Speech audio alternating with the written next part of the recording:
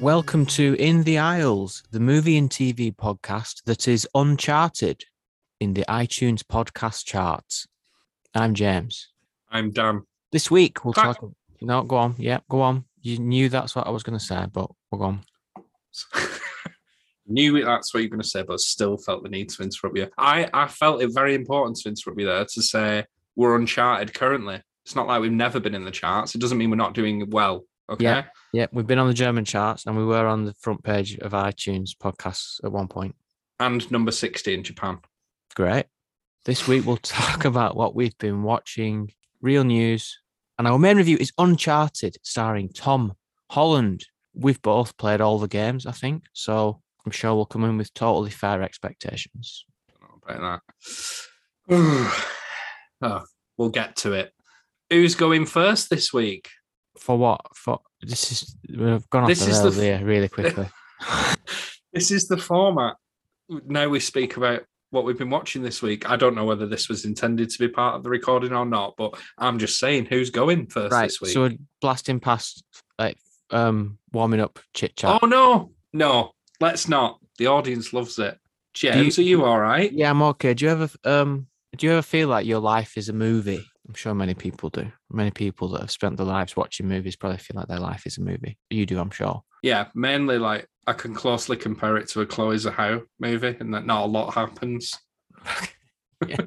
Sometimes it can feel like you're riding against the wind. There's a strong headwind coming against you in life. I'm sure many people feel like that. And sometimes it can feel like that. I'm not going to go into the details, but it can feel like that. So today when I was cycling home, there was literally a very strong headwind coming right at me. And as we record, there's stuff on the news about this storm coming in. And it was the wind directly against me, so strong that it wasn't even worth attempting to cycle. When I stopped, the wind just blew me back. So I got off my bike and just started walking. I kept moving forward. And I thought, if this was a film, this would be a very heavy-handed metaphorical scene. You can't write it, though. Sometimes life just gives us these moments of, I don't know, what would you call it? Metaphor. Oh, yeah, you just... Speaking of the wind, if you can hear it in the background, it's because it's there. Yeah. So atmosphere. Not a lot. Not a lot we can do. Part of the mise en scene. We've avoided using that term for 90 episodes, but I'm glad we finally got there. We know what we're talking about. Yeah, with intentional mispronunciation for comic effect. James, Valentine's Day is now a week in the past, but I'm ever so curious because we haven't spoke since. Did you do anything? We've known each other 20 years. I don't know if you really take the holiday seriously, but... I don't really take it seriously. Had a hospital appointment, so I'll parry that straight back to you. What did you do? I am in a really fortunate position where ever since day dot in my current oh my gosh, I never refer to it as current relationship. In my long-term forever relationship, she does not celebrate Valentine's Day, which is such a blessing. But regardless, she had a fine day because I fully emptied the dishwasher and refilled it again. If that doesn't say romance, I don't know what does. That's domestic bliss right there. That's teamwork in a relationship. That sounds really good. I mean, you say that. What did she do for me? She said, "You want a bag of crisps?" But then instead of just giving it to you, she actually hand-fed you the crisps into your mouth. Are you hacked into my Amazon Prime Echo? That's near enough exactly what happened. Anyway, that's enough of idle chit-chat. Shall we get down to it? Let's get down to business. Yes. Daniel, what have you been watching? We made a promise last week to update you on things we've watched but not finished. So, Chloe, BBC, final thoughts. If you've not listened to the previous episode and you are listening for the first time, it's the story of a woman who gets into or inserts herself into a friendship group of a dead woman who she's obsessed with. I finished it and I would still highly recommend it. I do have a slight criticism. It's got a bit of a weak ending. You said this about The Responder the other week. I would say it has a payoff, and to its credit, it doesn't feel the need to go all, it doesn't go out all guns blazing. It's a lot more subdued, but it does make sense for the character of Becky, and there is a level of satisfaction with it. It was just maybe a bit too anticlimactic for my liking. I also feel that where I thought the story was going around the episode 3 mark, as I said last week, peppers in a few other mystery, intrigue. There's not that much more to it. It's pretty much what you thought it was in episode 3. But rather than it being a waste of the final 2 episodes, it does still build up that tension. If anything, it's well worth watching for Erin Doherty's performance, because I think she does a very fine job. But I assume you have finished this now. Do you have any other comments on Chloe? Do you disagree? Are we on the same page? Yes, I've also finished it. I agree with your comments about the ending. You think because the lies are catching up to her, it's going to be this explosive exposure. It's not that. It's deliberately not that, which fits the tone of the series. It's more psychological. A subdued ending, but not bad. It just went against expectations. But as we said with the Belfast review, me specifically, I'm trying to do that thing where I'm not putting my pressures of what I wanted something to be onto a show and just appreciating it for what it is. And it's fine. It was good. It's worth watching. The other thing that I've watched, The Tinder Swindler. Liars and deceivers seem to be all the rage at the moment. I think you've got another thing on your watch list this week that falls into that category. So if Chloe was not enough, you can watch this, or The Puppet Master, which I reviewed a few weeks back. Just like The Puppet Master, this is about a con man who makes his way into the lives of unsuspecting people, this time with the friendly help of Tinder. This is a lot more of an elaborate con than something like The Puppet Master. This is a guy who lives a very expensive lie. He's flying women out to foreign countries on private jets. He's putting them in 5-star hotels. He's driving them about in Lamborghinis. He's just got an infinite pot of money. And that's probably because he's the CEO of an international diamond business. Yeah, right, mate. He's not, spoiler. So he's whining and dining these women, and they're living out this fairy tale existence. And then all of a sudden, something happens and he needs their help to financially get himself out of a situation. And he's not asking for a tenner. He needs thousands. And every single one of these women who were part of this trap fell for it. They take out credit cards and loans in their names and just hand over ridiculous amounts of cash. And he's doing this to multiple people at a time. He's basically using the money from one person to finance this lie or this lifestyle enough to then con somebody else into doing the same thing. And it's this ingenious, never-ending loop that he's created. I will confess, I found it a bit difficult to fully sympathize with some of the women. And before you jump on me, I would find it the same way if any of these people were men. And it's because they just go along with this to the point where they've racked up $250,000 in debt. And it's very easy for me to say when I'm not caught up in that situation, but how do you let it get that bad before something clicks in your head and you say, it's a lot of money. There's a lot of money. This is something quite wrong here. On the flip side of that, if I'm being a bit more forgiving and non-judgmental, this guy has shown them the dream. He's demonstrated his wealth in many ways. And I suppose that would give you a false sense of security. If he's able to do all this stuff, surely I should believe him. I've seen him living a wealthy life. But anyway, I guess this show just shows you how you can be duped and put into this situation, because that's what modern technology, for all its benefits, has allowed us to be susceptible to. So, yeah, I quite enjoyed this. I would recommend it. It's worth a watch. Is it just a movie, a documentary film? Yes. I don't want to say it outstays its welcome, but it's 2 hours. I think it could have easily been a snappier hour and a half. But again, at least we've not got a 6-parter to make our way through. The Tinder Swindler. Swindler, yeah. On Netflix. Okay. What else have you been watching? I watched Shut In by DJ Caruso, a director known for classics such as Eagle Eye and I Am Number 4. Do you remember? There were some great films. You didn't get that sarcasm.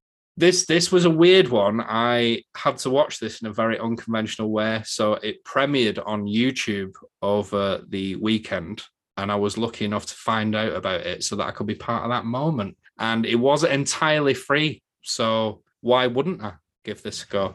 It's about a down-on-a-luck mum who is fresh out of rehab. She's got 2 kids to look after and a very shady boyfriend who is yet to make the journey she has in terms of, recovery. He's very much on drugs still, and therefore a negative presence in her life that she would like to avoid. Through a random series of events, she finds herself trapped in a utility cupboard, and then the return of her ex-partner sparks this hellish journey for survival. The whole thing rests on the performance of Rainey Qualley. I don't know if I'm saying that right.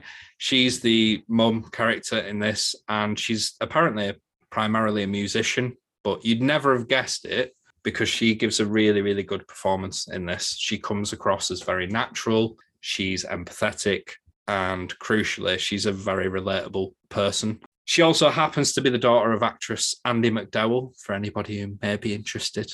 All that is to say, I've never seen or heard of her before, but she really made an impression on me in this. What really helps support the film is this relationship and interplay she has with her daughter. So she's trapped in this room. She has to communicate to her 5-year-old daughter how to take care of a baby and ensure that she's keeping this baby safe while she's trapped in this room. And you can imagine when you've literally no other option, that is a terrifying thought, and it definitely helps ramp up the tension. There are moments within this where she's frustrated with the daughter because obviously she's 5. She shouldn't have this level of responsibility, and she messes things up and she gets things wrong. And you could easily condemn her as a mum for being so scolding of this child, but she is being pushed to her mental limits, and it does make dramatic sense. It's not a big budget film, and as the premise suggests, it's pretty much a single location film, but it utilizes the space that it has really, really well. And the single setting, it adds that feeling of claustrophobia to it all. They do continue throughout the runtime to find unique and interesting ways of finding new threats, and again, the dramatic stakes being raised as we get further and further along. And I won't say how because that would spoil it. This was one of those films where I'm sat there before it starts thinking, this is free on YouTube. Surely it's going to be a bit shit. It's not. It's far from it. I thought this was a really effective thriller that's actually a lot more character driven than I was expecting it to be, because I think it's billed as a horror, and it's more about not just the thrills, it's this protagonist and giving her a real solid emotional arc throughout the whole thing. Another thing to note, this has been getting press because it marks the return of Vincent Gallo to the big screen. He was quite a big deal in the late 90s, and I don't know if you remember this, he directed and starred in a film with Chloe Sevigny called The Brown Bunny, where she gives him a blowjob IRL, and they showed it. And ever since then, I don't think it was because of this. It might have been timing wise, or I'm misremembering it, but he just disappeared after that. And I think there was an element of, why did you do that? It didn't add anything to the film. It was just for the purpose of being controversial. Anyway, he's back. So that's making the news. And the only final point on this is brought to us by the Daily Wire, who produced another film that I spoke about very briefly in the end of year film episode, which was Run, Hide, Fight, that's got an absolutely abysmal critic rating on IMDb. It was just a very pulpy action film that just so happened to tackle really sensitive subject matter about gun violence. And in the US, it did not go down well. And I think a lot of people were expecting this film to be another, let's spark the controversy again, and it's going to have some political leanings. But it's not. It's not that sort of film. This is just a story about hope and redemption. And it's far more successful than the plot might suggest. And I really enjoyed it, and I was not expecting to. Sounds very interesting. I wasn't expecting you to talk for that long about that. Yeah, not in a bad. That's not a negative thing. You've made me more intrigued. I was just looking up the poster as you were talking and spotted Daily Wire executive producer Ben Shapiro on it. I didn't know that they'd also made Run, Hide. Was it Run, Hide, Fight? That's the one. Yeah. Interesting. I didn't know they were making films. Daily Wire, of course, the well-known conservative American media company. And as far as I'm concerned, tick, tick, both films, boom. That was enough of me prattling on. What have you been watching this week, James? Because you've teased it already, I will lead with Inventing Anna on Netflix, which is also about a liar, just like The Tinder Swindler. We've talked about Chloe on the BBC, which is a psychological thriller about a woman who infiltrates a higher class of friends for mysterious reasons. Her motivation is revealed as the series goes on, and it becomes more and more interesting. But this is Inventing Anna, It's based on the true story of the fake heiress, Anna Delvey / Sorokin, who defrauded loads of people in New York. She had this idea for an art project. She wanted to lease an expensive building in New York. And to do that, she produced lots of fraudulent documents to try to raise huge loans to get this project going. Along the way, she stayed at hotels that she never paid for. And in a key moment on holiday, she got her friend Rachel to use her credit card to pay for a $60,000 hotel bill. And she mixed with a lot of the New York elite. And she even met the guy behind the Fire Festival. There's a BBC podcast about this that's about 5 30-minute episodes that covers the entire story, that's also covered in Netflix, over 9 hours. I listened to the BBC podcast. I wanted to watch this because I knew the story. I thought this should be good because it is a good story. But my expectations were not met. There is a key moment in episode 8 where Anna tells the main character journalist, more on that later, after hundreds of hours, you still know nothing about me. That describes this series. In 9 hours, there's no insight and no explanation for why Anna Sorokin did any of the things that she did. And maybe that's because there is no explanation. She just did a crime and she's not a very interesting person. The BBC podcast actually says the Netflix and HBO shows of this story will probably try to make Anna more interesting than she actually is, because by all accounts, she's quite dull. So maybe that's why the main character of this 9-hour series is actually Vivian, the journalist. Inventing Anna, the program, is actually Vivian's quest to interview people and write an article. So you can watch with excitement as a journalist tries to get interviews and then interviews people and listens to them do the interviews. And then you get flashbacks to the highlights of the Anna Sorokin story that I've just said. That's also detailed in the BBC podcast, like the socializing, pitching the Art Foundation, the Marrakesh holiday disaster. But those flashbacks, which are the meat of the story, the main scandal you want to see, that all comes across a bit like a well-shot recollection with no actual drama, because the whole series opens with Anna already in prison. It's very lavish and stylish and over the top. There's a lot of music pumped in to make it more exciting.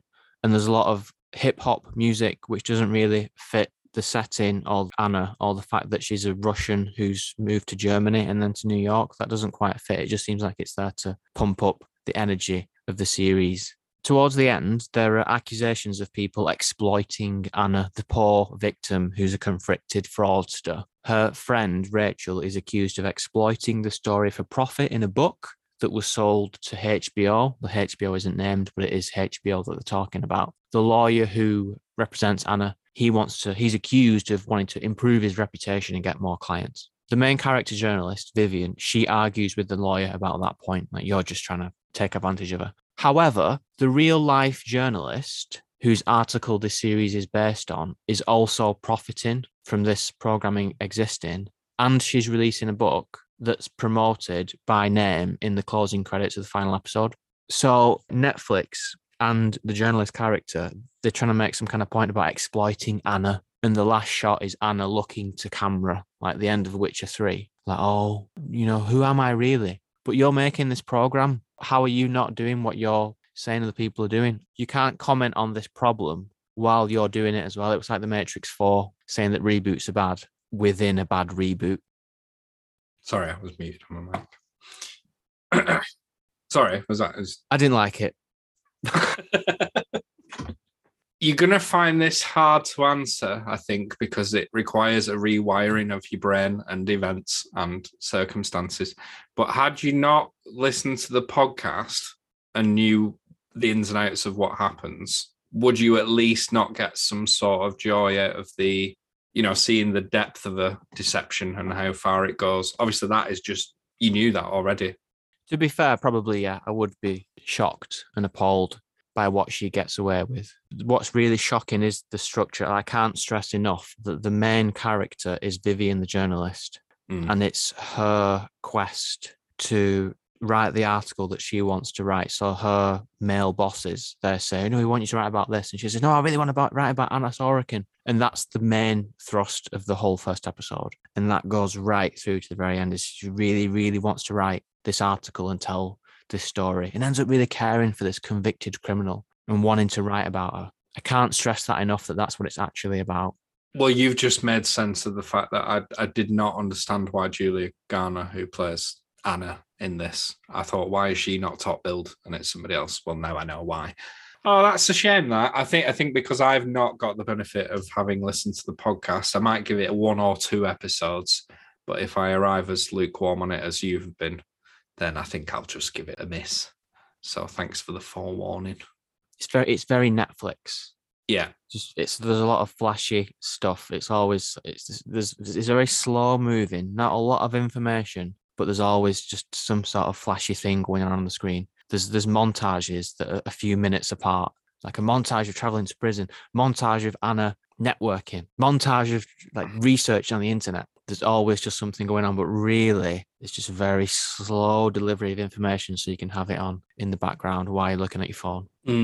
Sounds like a bit of style over substance, a la Ryan Murphy by the sounds of it. Yeah. Actually, it comes from Shondaland Productions, who also did Bridgerton and Scandal. Yeah, she's one of the other people, isn't she, who's signed like this ridiculous deal with Netflix to produce content for the next 15 years for like 300 million. Completely out of context stats with that. I've no idea what the deal was, but it's another sort of Harlan Coben thing. You are locked in and will slave away for us for years to come. Anything else you've been watching?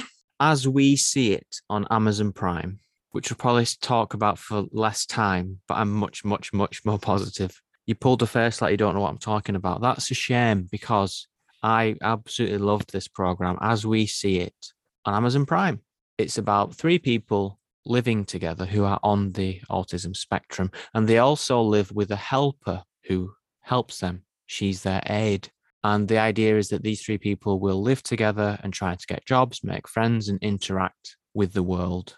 It's one of the best pieces of content that I've seen recently, and it will most likely be in my top 5 at the end of the year. It strikes a balance between comedy and drama and heartfelt that Ricky Gervais can only dream of.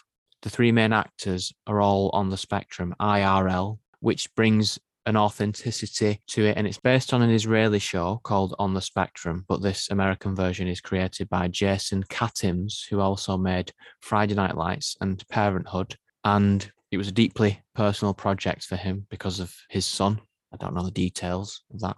So there's lots of little references to very authentic things like the cards that Violet carries, or Jack talking about passing as a normal person, normal in quotation marks. And I realized halfway through that I was equally invested in everyone's story. Mandy taking the internship, Jack's father, will Vivian find love? Everything works brilliantly. And usually an episode will end with the 3 main characters and Mandy coming together in the house and having like moments of understanding with each other. And there's the growth that they all go through. It's so well written. And this is the only program ever that we finish watching and then said the next day, let's watch all that again immediately. That's how good it is. Wow. Well, that is something. It's not that I wasn't taking you seriously before, but now I'm really listening. which is a shame because I think you've finished your review. Yes, I've just finished it. Okay, right. I'm going to have to check that out. Yeah, As We See It. And like I say, I don't have much more to say. Unlike Inventing Anna, where there's a wider context, there isn't with this. It's just really good. So obviously, as you know, so I'll get personal. My son's going through a diagnosis for autism at the minute, and I'm actively avoiding anything around this subject matter, which is not the right thing to do. I just find some of the shows that, because I know what the storyline's going to be, and I just think it's quite that I'm not prepared for mentally.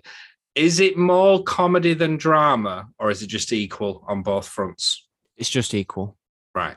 Okay. But it's really touching as well. Okay. I mean, I do have to go down this rabbit hole at some point, and this sounds like a perfectly great show to do it with. And maybe I'll think I'll watch it all again, just like you. So thanks for that. It's on the watch list, added. Cool. Let's do real news. It's the real thing. It is now real news. James, my memory's fuzzy, but there's an Amazon Prime Most expensive TV show ever made on the horizon. It's the Lord of the Rings TV series, which isn't called that. What's it called? It's called The Rings of Power. Thank you. We haven't prepped this at all, done no research, other than both having watched the trailer. So this is a property that's very dear to your heart. When I say please forgive me, I don't remember. Were you excited for this? I don't think you were you? I wasn't excited, no. Has the trailer changed your opinion? No. Right. It has. What's your new... The bottom line is the Lord of the Rings books were adapted as good as anyone possibly could 20 years ago by Peter Jackson and a miraculously assembled team in the New Zealand countryside, and you can't replicate that. How do I know you can't replicate it? Because they tried with The Hobbit and that didn't work. So that was how the are same they gonna... guy? Exactly. So how are they going to make something good when it's completely removed from the Lord of the Rings stories? What really sealed it for me with the trailer was that it has that shiny, CG, clean, perfectly managed look to it. The kind of look that you see in Wheel of Time, in Shadow and Bone on Netflix. It looks like every other fantasy show that you would see on Netflix. Whereas the Lord of the Rings films have a look to them that you will never get that again. Yeah. One positive I will say that I found out after watching it, Morfydd Clark plays Galadriel, and she was Saint Maud in Saint Maud, one of the best films of last year. Okay. So suddenly, I saw the trailer, thought I don't really care. Looked up some actors, and then it's Morfydd Clark, who's really good. I want to see her in more things. She's in Lord of the Rings. So then suddenly I was like, oh, I will actually take a little bit more interest. I predict you'll get halfway through the first episode and you'll rage quit it. It will piss over your memory of the Lord of the Rings films. It will piss pure alcohol onto the corpse of the Lord of the Rings films and then set it alight. Yes, it will. Yeah. So I was just in the course of making sure that Morfydd Clark name is Morfydd Clark. I won't go through the article. I'm just looking at the headline. There's an independent article from one day ago that says, for $1 billion show, why does the new Lord of the Rings trailer look so cheap? Yes, there's just something that isn't right. And all the actors, it looks like they've just been taken out of a selection of like young, marketable actors that are all the same. It's from the same pool of actors that also appear in Wheel of Time and Shadow and Bone. See, I have watched neither of those shows, and I do know that there's just an abundance of fantasy at the minute, but I didn't get that from the aesthetic of watching the trailer. It did feel like it was a bit try-hardy. That was my takeaway from it, but I didn't get sort of like, fatigue in the sense that, I've seen all this before. I did think it looked half decent. That's just but I'm not a lover of this franchise. It's not for me. I'm not going to be one of the people who watches it. I just thought it looked okay, but I do agree that it's not clean. Is a very appropriate way of putting it. It's almost too clean. Yeah. I was thinking about the casting. It's in the Jackson trilogy. It's really only Frodo and Legolas that are like these beautiful people. Like Legolas is a perfect looking elf, and Frodo, I think, he's different from what he's imagined in the books. They just had beautiful blue-eyed Elijah Wood as the literal poster boy for it. But in all modern fantasy, everyone is beautiful, clean look to them. No, I can see that now.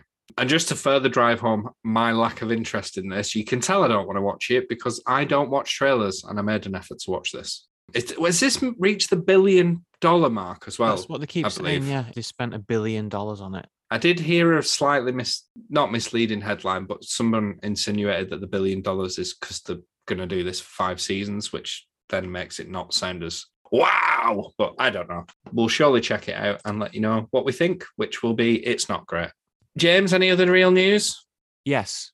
According to the BBC, which is fact, Paramount Plus reveals big plans. But do we need another streaming service? So the streaming service, Paramount Plus, has announced a huge slate of new shows and films ahead of its expansion to countries, including the UK this year. So get this for some new hot content. Sonic the Hedgehog series, 14 new South Park movies, 4 SpongeBob films. 14 South Park movies? Yeah, 14 new South Park movies. Right. And the biggest one of all, a prequel series to the 2000 film Sexy Beast. Is that the one with Ray Winston? Yeah. That is Why put that in the second paragraph of this? because it speaks to British audiences. I've no idea. So you'll also have Star Trek on there as well. In the way that Disney Plus has all Star Wars, this will have all Star Trek.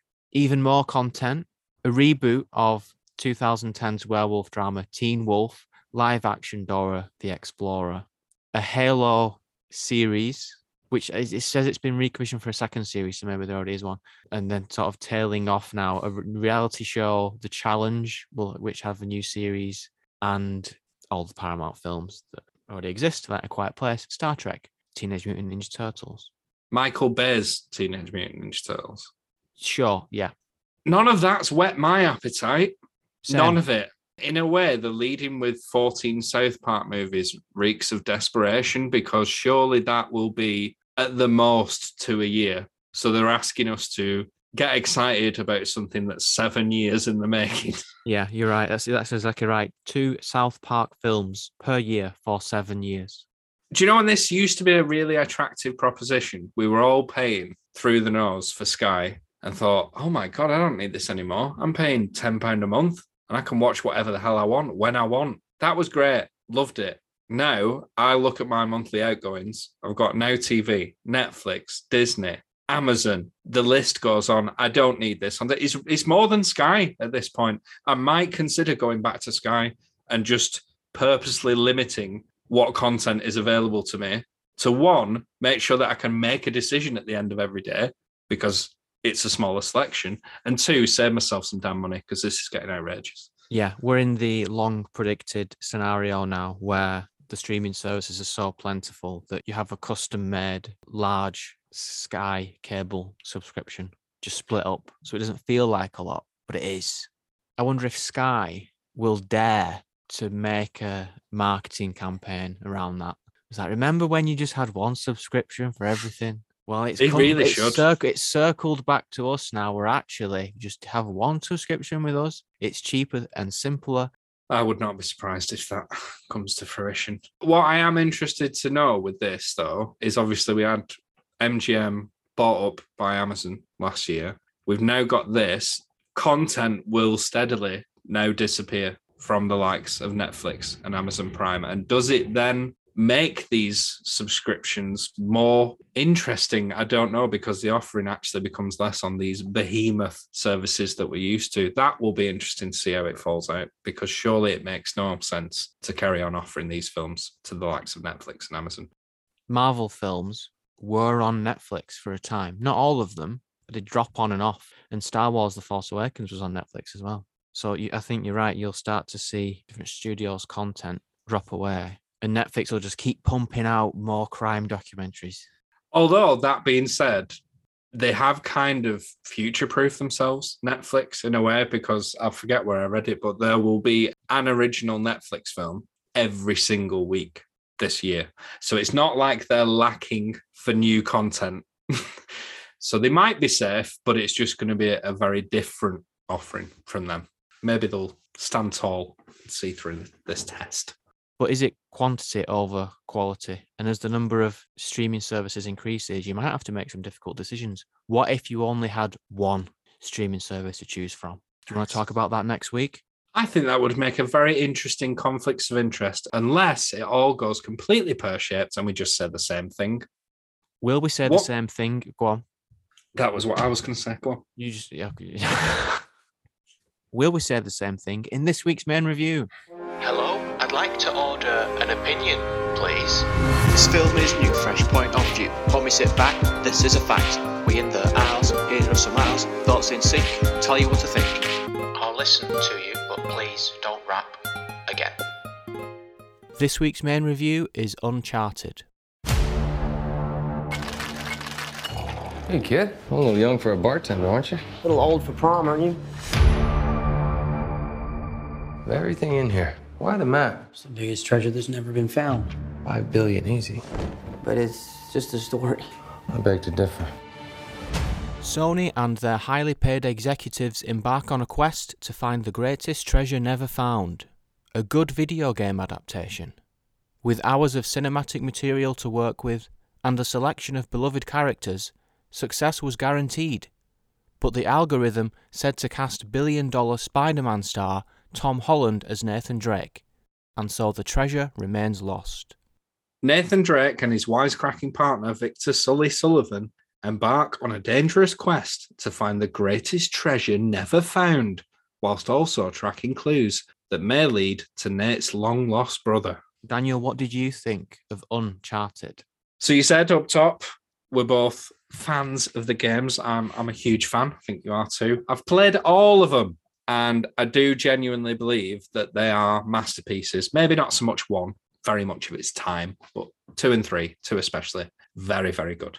The main reason for that, which again, slightly mentioned last week, is how much they managed to blur the line between movies and games. And there's no denying, if you played them, there are truly cinematic experiences to be had with these. And they are, bar The Last of Us 2, which is the greatest narrative game I've ever played, it's the strongest you'll find in a video game, in the video game space.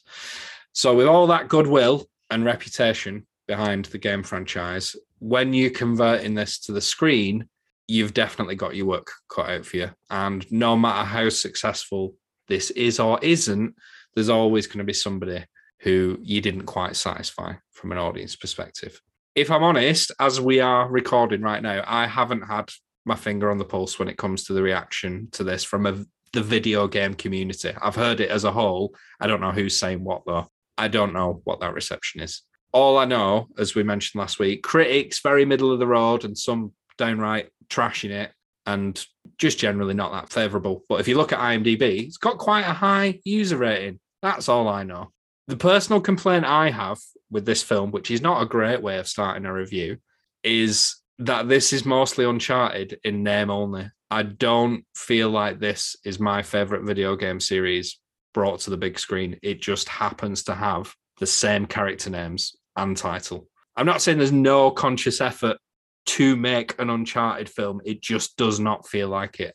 And the biggest reason for that is these two characters of Sully and Nathan Drake that I've spent close to 60 hours with in terms of game length.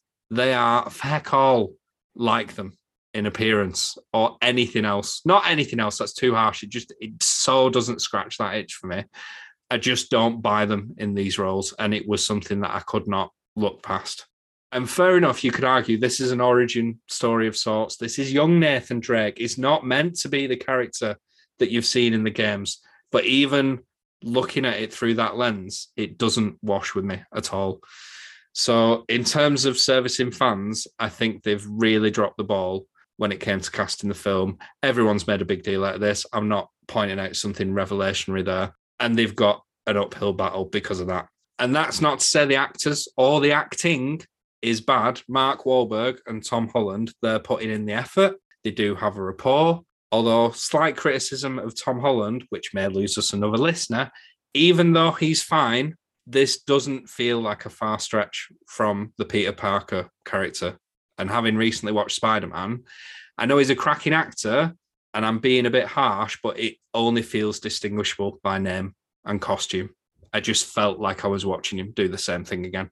If I disregard my love for the game, and I think we're going to disagree on this, I do think this is a perfectly acceptable action-adventure film. It has reasonably good pace. There's some half-decent action and a fair amount of spectacle, especially towards the end. Although I would definitely argue that they throw the best action scene in at the beginning, and they know it's that good because they recycle it again halfway through and show it you. The story is somewhat comprehensible, even if you're not paying close attention. But if you are paying attention, much like Moonfall last week, there's a lot of laziness and things just do not make sense. And I think a lot of that is in the games, aside from the all-out action and gunplay that a lot of the game revolves around, there's puzzle solving and encountering, environments and ancient treasures and all that stuff. And how that materializes in this film just doesn't feel natural at all, especially the puzzle element. It was like, these things have existed in public for hundreds of years. Why has nobody ever touched this before? It did not make sense, and it lacked any logic. They've made this film already. It was called National Treasure Just make a third one of those. And if they made a second one, I can't even remember. You're just cashing in on a popular game property. And it's okay, but it is not the film that I wanted. That was my thoughts. James, what about you? My expectations were low. The trailers were not good. The casting was not good. They managed to capture the vaguest sense of what the series is. It's a deep world of career criminals who fight each other and chase each other around the world, but it's got none of the charm and wit, absolutely none. And I think we're going to mention the games quite a lot over the next few minutes. In the games, there is an attachment to well-known lost cities like Atlantis or something, and historical figures that would ground things before you set off into adventure. Like in Uncharted 4, they do mention Lawrence of Arabia. It's this week's Lawrence of Arabia mention. Any opportunity, I swear. But this film doesn't achieve that. There's some crosses that were used for something. And maybe it does reference real people, but it doesn't feel anchored in a real history that the Uncharted games have and Indiana Jones has. The plotting of it is the most basic. Collect something, go to the next place, find a clue, go to the next place, use the thing with action in between each thing. Last year, we watched the terrible Angelina Jolie Tomb Raider film, and this Uncharted feels like a throwback to that. I agree with you. It's not awful. It's not totally awful, but it's quite basic compared to the level that some actually good blockbuster films are at. But I'd still put it below Red Notice and Free Guy. I do think that's fair. Very different films, but not in terms of them being action. Do you think this is less successful or as bad as Moonfall? That's really hard. Moonfall was so out there and so stupid that I enjoyed Moonfall more. Right. No, fair enough. Okay, whereas Uncharted is a run of the mill, like box ticking film production exercise.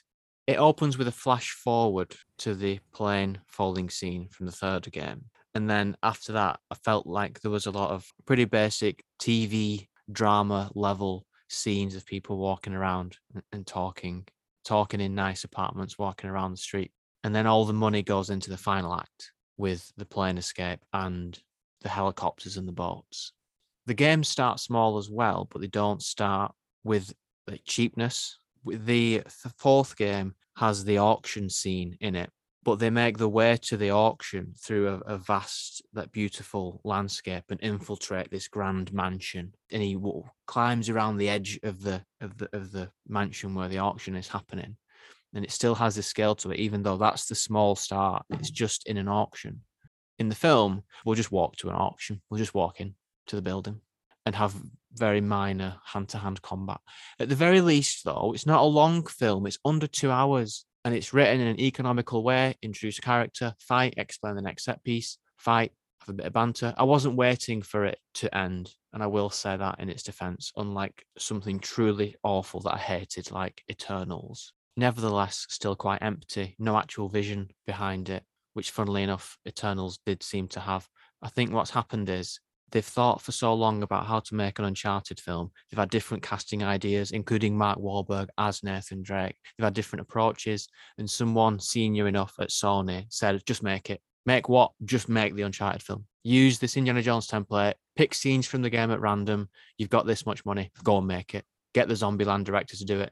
Tom Holland, he's playing Peter Parker. I like him as well. He was really good in Cherry, the Apple film, directed by the Russo brothers.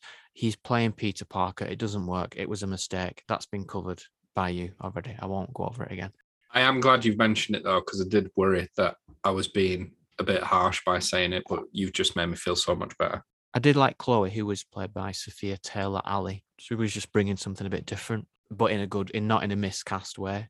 And Tati Gabrielle, who plays the villain, she actually looked like she could be a character in the games, like with her vest, exposed arms, and the sleeve tap, like the braided blonde hair. And there's a bit where she kind of leaps up, does an action pose. That really felt like a moment from the game where the villain is facing Nate down, is a serious threat. The positive audience scores that you mentioned, 6.8 on IMDb. 4.1 on the Google reviews. That's outrageous. There's fake reviews going on here. There's no way this is 6.9. In the IMDb world, to me, 6.9 is pretty high. This is not 6.9. If you go off what you were discussing last week about algorithms and manufacturing content for a gullible audience, though, take away your love from the game. Do you not think it does kind of tick those boxes? And maybe that's why. So if you, for example, do not like the game, I can imagine you going into this and you don't have that inbuilt resentment for what it actually ends up being. Maybe, but I'm on the same page as you. I agree. I think it's way too high, but I don't know if I'm bringing my baggage into it for that. I think you're right. I think you're onto something, because even though Tom Holland is not playing the Nathan Drake character, he is still good. And Marky Mark, like, say what you want about him, he's still good in films. So there's something there. And the end sequence with the helicopters and the pirate ships, I did enjoy that. I thought that was actually good. That's not from the games, is it? Not that I remember. I thought this is ridiculously CG heavy, but to be fair, I've never seen anything like this before. And there's some fairly interesting stuff happening in terms of the action. I have that exact same thought. I've never seen this before. Then I thought maybe that's because everybody else has realised that this is physically an impossibility and wouldn't happen. But regardless, it's still quite fun to see something new. Yeah. Is that a spoiler? No, we've not said what actually is the actual thing. No, fair enough. It's probably in the trailer, though. Yeah. Shall we go into spoilers, but ask the question first? Yes. Daniel, would you recommend Uncharted? 2 different answers based on who you are. If you're an Uncharted fan, no. If you are a fan of action adventure films and have no attachment to Uncharted, yes, I think I would. What about you, James? Word for word, exactly the same as what you've just said. Okay. Spoilers then? Yes. Bruce Willis. Real name is Tyler Durden. sank at the end. Oh, thanks a lot. Spoilers. So what happens in this film? They need to find some treasure.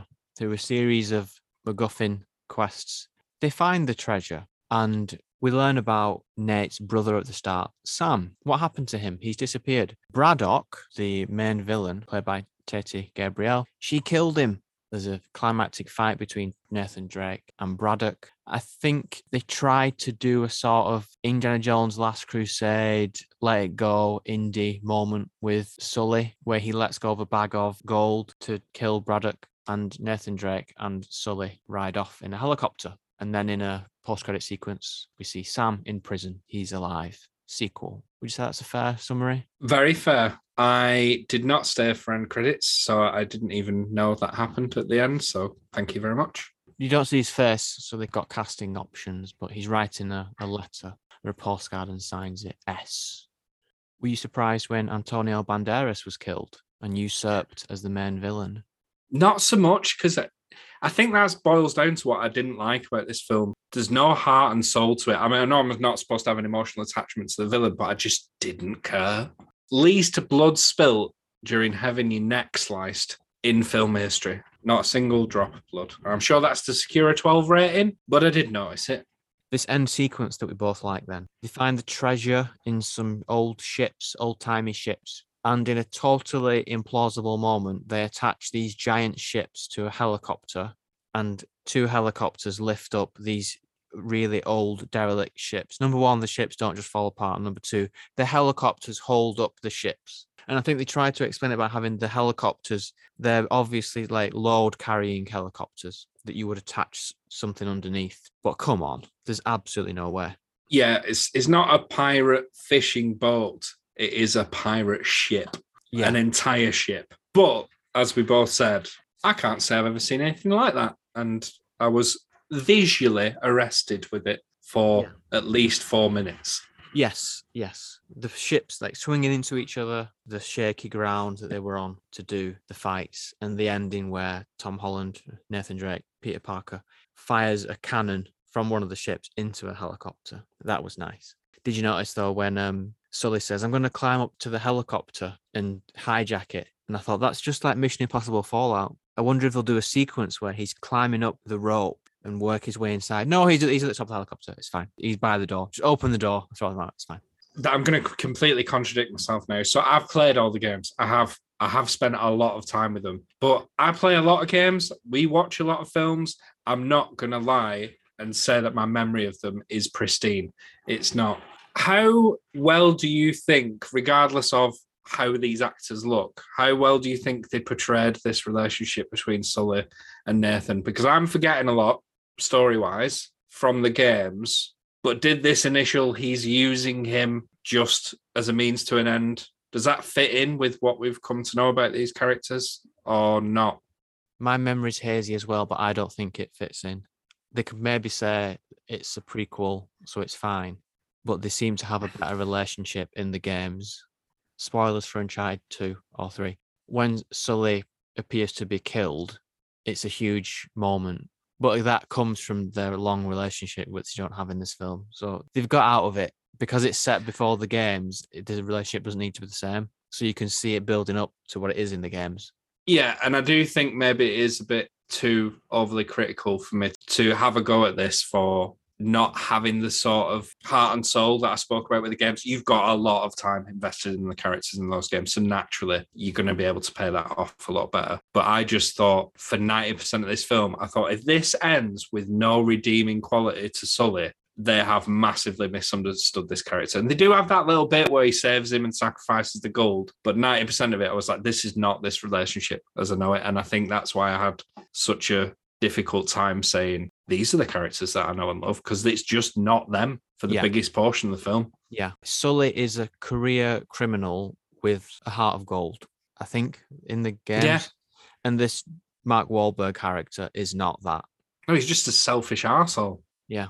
And Nathan Drake in the games, he's a good character, but he does like screw people over a little bit, but bad people. He's definitely not morally pure. Whereas in the film, he's just very nice. He has this pure, noble quest to find his long lost brother. And really, and then in the games, again, because it's a longer story, he gets involved in things despite it not being a good idea. He goes on these adventures despite himself. Whereas in the film, he's like, let's go on the adventure. I'm really up for it. We're past the point of recommending, so a really inappropriate place to ask this question. Was there enough in this film for you to want to know what the sequel will be? No. Right. Okay. Put another way, if they don't make a sequel, I won't be bothered. What about you?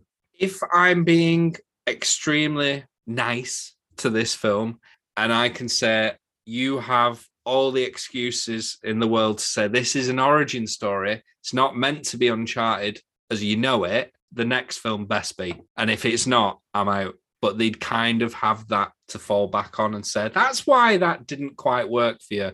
And maybe Tom Holland can make some absolutely atrocious life choices and age himself by 10 years in the next two. And maybe it'll all work. And as you've just said, the first Uncharted game was very good, but it was only Uncharted 2 that was an all-time classic.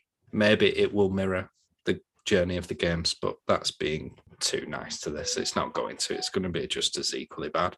We've charted that territory. Let's move on. And never go back. James, what are we reviewing next week? It's to be confirmed at the moment. Got options like Kimmy and Death on the Nile, but we've just not decided. I don't think my bank balance can keep taking this battering of going to watch distinctly average films. So let's be calculated about it, and we'll let you know next week. Thank you very much for listening. If you wish to support this podcast, as ever, you can do so by leaving us a 5-star review and rating on iTunes or any other podcast platform that you may happen to listen with. Give us your feedback at inthehousepodcast@gmail.com. And you can also follow us at In The House Podcast on Instagram. James, any parting words of advice? If at this point a place is uncharted, it's probably not worth going. No, I won't name place. Don't want to offend people. Right. Bye.